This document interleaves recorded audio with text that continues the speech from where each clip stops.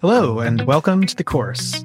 I'm your host today, Stephen, and I'm speaking with Professor Darryl Li of the Department of Anthropology and the School of Law. Professor Li's research focuses on the intersection of war, law, migration, empire, and race, with a focus on trans-regional linkages between the Middle East, South Asia, and the Balkans. He's written extensively on those topics, and his first book, The Universal Enemy, Jihad, Empire, and the Challenge of Solidarity, was published by the Stanford University Press in 2020. He is here today to talk to us about his career path and how he became a University of Chicago professor. Welcome, Professor Li. It is a pleasure to have you on the course. How are you today? I'm well, thank you. Thanks for having me on. Yeah, absolutely. Could you tell us, what is your current position and how would you describe what you do to a layperson? Well, I'm currently an assistant professor in the Department of Anthropology at the University of Chicago. I'm also an associate member of the law school because I'm trained as both an anthropologist and an attorney. I'm working on a number of different research projects right now, but broadly speaking, I'm interested in the relationship between migration, violence, and empire, with a focus on the Middle East and connections between the Middle East and other regions. So my first book is about transnational jihad mobilizations. It's called The Universal Enemy, Jihad, Empire, and the Challenge of Solidarity. I'm also interested in human rights issues and captivity practices in the context of the war on terror. A lot of that arises from my legal experience, including representing people held captive by the U.S. government at Guantanamo Bay. And I'm also developing a project on mercenaries and military contractors in the Gulf region and sort of migrant military work across the Indian Ocean. That's fascinating, and there is a whole lot to get to there. You referenced, obviously, that you're a professor of anthropology, but also mentioned some legal experience. So could you just take us through your path real quick, like starting in college and ending, obviously, where you are now? What positions have you held? What institutions have you been a part of? Oh, well, I finished college at Harvard in 2001. I worked mostly in the sort of human rights NGO sector for a few years before starting grad school. I completed my PhD from Harvard in anthropology and Middle Eastern studies concurrently with my law degree from Yale Law School. And I'm an attorney licensed in Illinois and New York. Going back a little bit, what did you think, maybe like high school or even middle school what did you think you would do? What did you want to do? And were there any signs at that time that you would end up in this field? Oh my God. So this requires unearthing all sorts of repressed memories. My biographical background is pretty typical for what are sometimes called the children of the hard seller generation, right? And that refers to a particular immigration law that kind of opened the doors to large-scale migration, especially of professionals from East Asia to the United States. So my parents are Chinese, but grew up in Taiwan because their families left China in the aftermath of the Communist Revolution. They met in the United States while studying. So I was born in the U.S. I grew up in a predominantly white middle-class suburb. So this is a biographical background it's not atypical, I would say, for middle-class Asian Americans of my generation who went on to various pathways in higher education. Personally, when I was in high school, I wanted to be a journalist. I wanted to be a foreign correspondent in particular, because I was a child of the 1990s. I came of age kind of politically. My awareness of the world was largely developed through an interest with political crises and wars in other parts of the world, especially in the Balkans and in Central Africa. And I came to realize later on that was also symptomatic of this kind of post-Cold War moment. So this was a time when America was kind of on a high in terms of its hegemony in the world, right? It had vanquished the Soviet Union, and it coincided with a whole series of 50th anniversary commemorations and mythologizations of World War II and the Holocaust, right? So the U.S. Holocaust Memorial Museum also opens in 1993. The idea of the Holocaust as kind of the paradigm for all sorts of mass atrocity also becomes really hegemonic at this time. So it's kind of this interesting historical moment where America's self-image in the world and its justification for having this kind of unchecked military supremacy begins to be justified in terms of stopping and preventing mass atrocities, right? So there's this idea or myth, if you will, that the U.S. prevented or not prevented, that the U.S. put an end to the greatest atrocity in mankind, and that was a legacy that the U.S. needed to live up to in saving benighted and victimized populations around the world. Mm-hmm. And for myself, as an Asian American immigrant, raised in a predominantly white context, I think my own kind of assimilation into that sort of American lifestyle and to questions of sort of American acceptance and whiteness and so on was also, for someone like me who was trying to essentially become American and become accepted, but also kind of resenting that at some level, with my own fair share of like encountering racism and so on growing up, that I think there was something that was deeply appealing about the kind of humanitarian mission, if you will, right? Mm-hmm. That it could be a better version of America and one that I could find that I could be more at peace in trying to join and to become part of. I mean, I still had enough of a kind of baseline liberal sensitivity that I was more interested in kind of the UN route than the US. Mm-hmm. Needless to say, I left a lot of these thoughts behind as I grew older, but I think that was kind of the initial engine that was informing my notions of career at that early stage.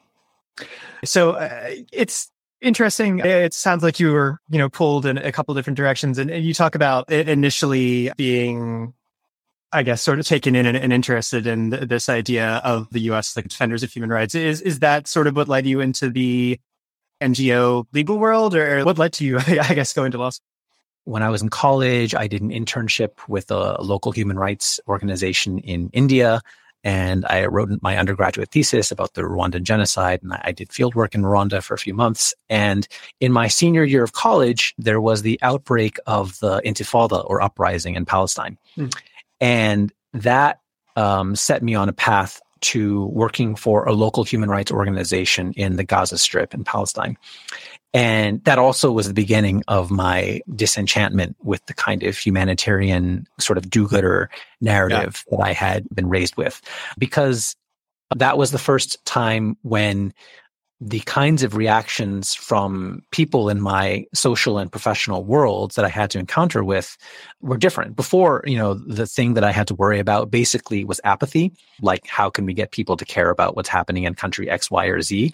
But this was the first time where people in my social and political world expressed hostility to basic human rights, because the issue of Palestine is one where, let's just say, those who have power and those who are committing human rights abuses have a lot of fans in the US, and especially in elite academic spaces.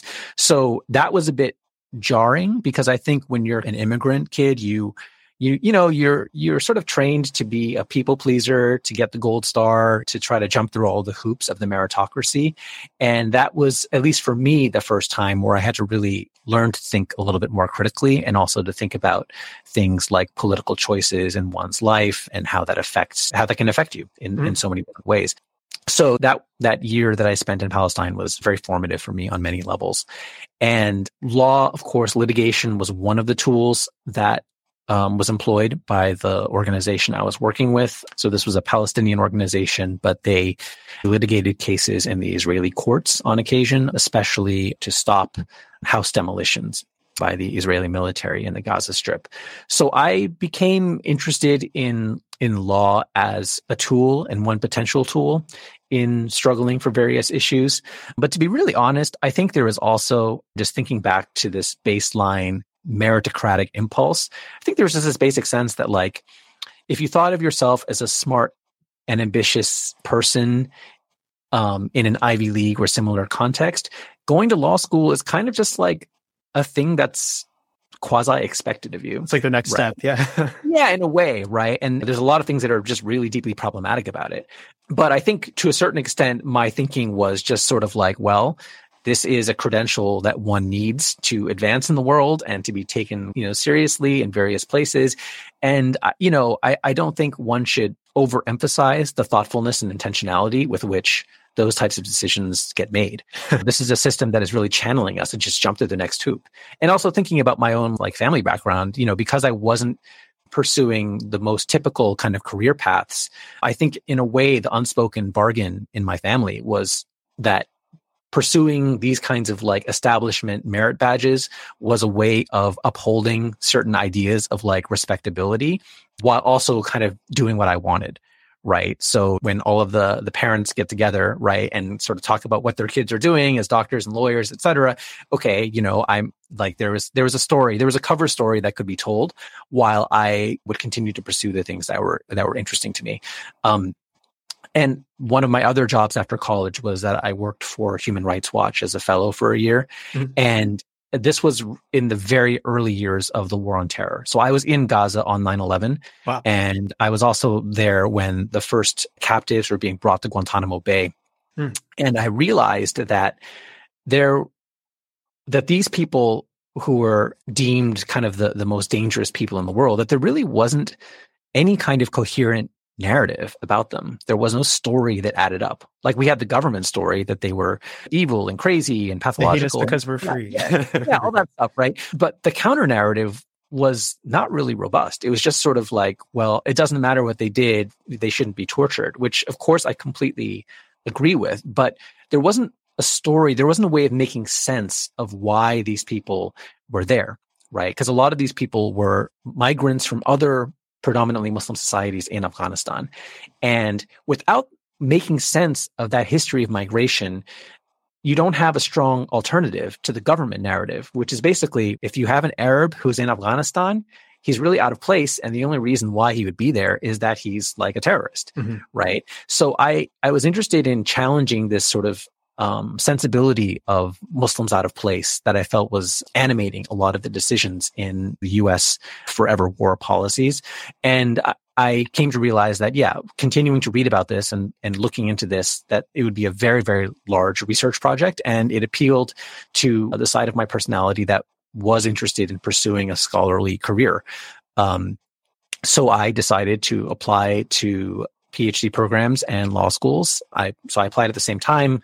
And the results came back, as they did. And I decided to defer law school for 2 years so that I could complete the coursework in the PhD first. And then I would shift to law school while continuing to develop my dissertation project and then eventually complete the PhD as well.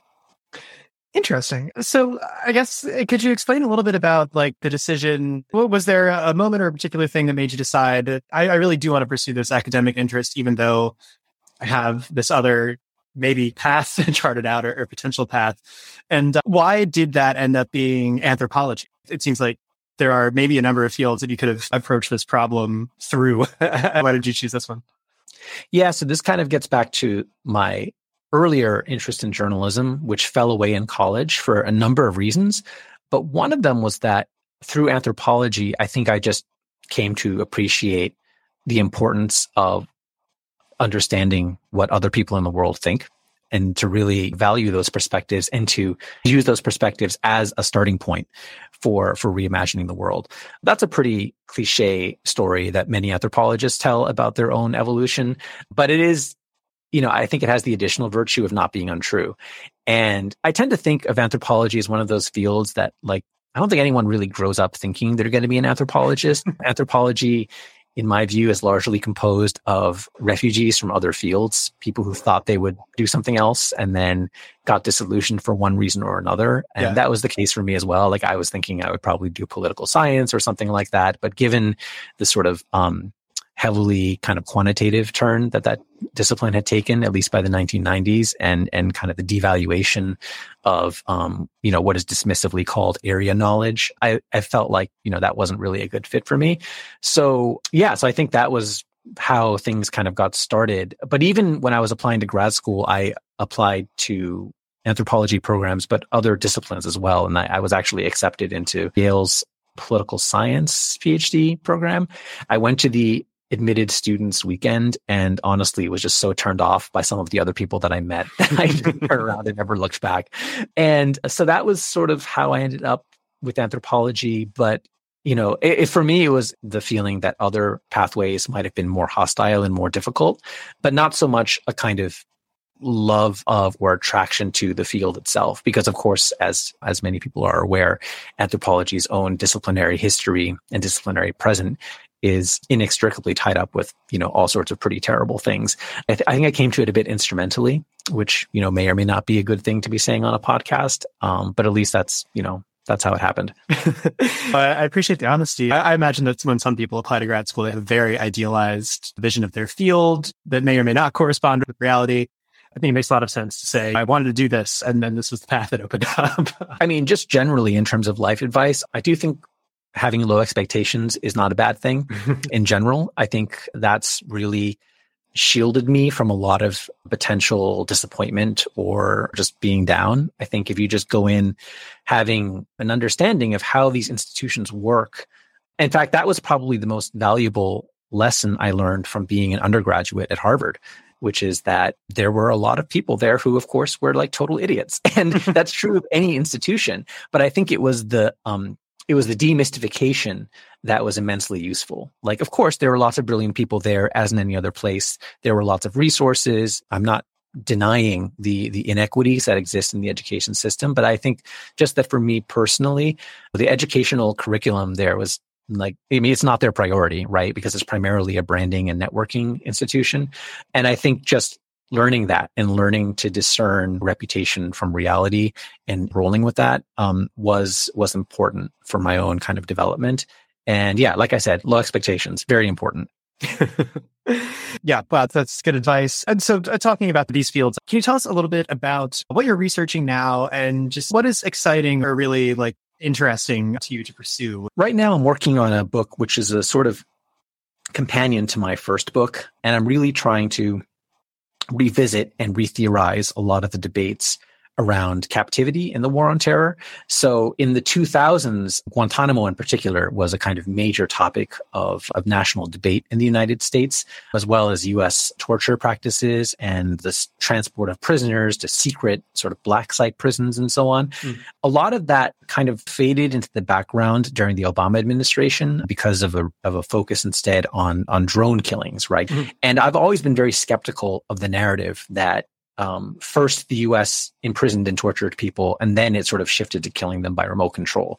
And the reason why I'm skeptical of that is that if you know anything about the way that the United States exercises hegemony in the world, you know that they prefer that the dirty work be done by other countries, right? By countries that are supposed to be independent and sovereign and standing on their own 2 feet, but countries that we all know are immensely dependent on and vulnerable to the pressures of the United States. So basically, most of the imprisonment and torture and dirty work of the War on Terror, as was the case during the Cold War, is done by client states of the US. And in my own research, I followed how people have been taken captive in countries all around the world at the behest of the United States, but formally under the responsibility of these other countries. And once you understand that carceral logic to the War on Terror, you can step back and see that the U.S. never stopped interrogating and capturing and torturing people, right? It simply redistributed the responsibility in ways that are less visible.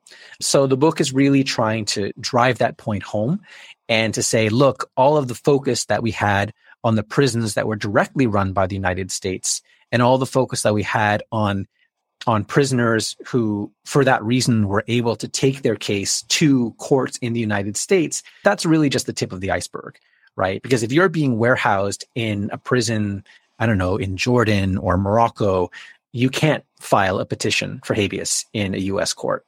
It may be that the CIA told the Moroccans to arrest you, that the CIA is sending them the questions to ask while they're torturing you, and the CIA is ultimately deciding when and whether you will be released. But that's not enough of a direct tie of control to trigger jurisdiction in American courts.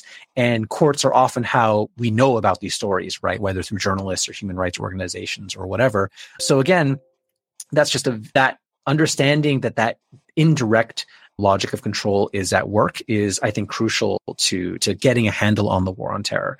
There are other large questions that I'm trying to get at here. I think there are a lot of questions about racialization and Islam that have been widely discussed over the past few decades around Islamophobia and so on that I think there still needs to be a lot of work on.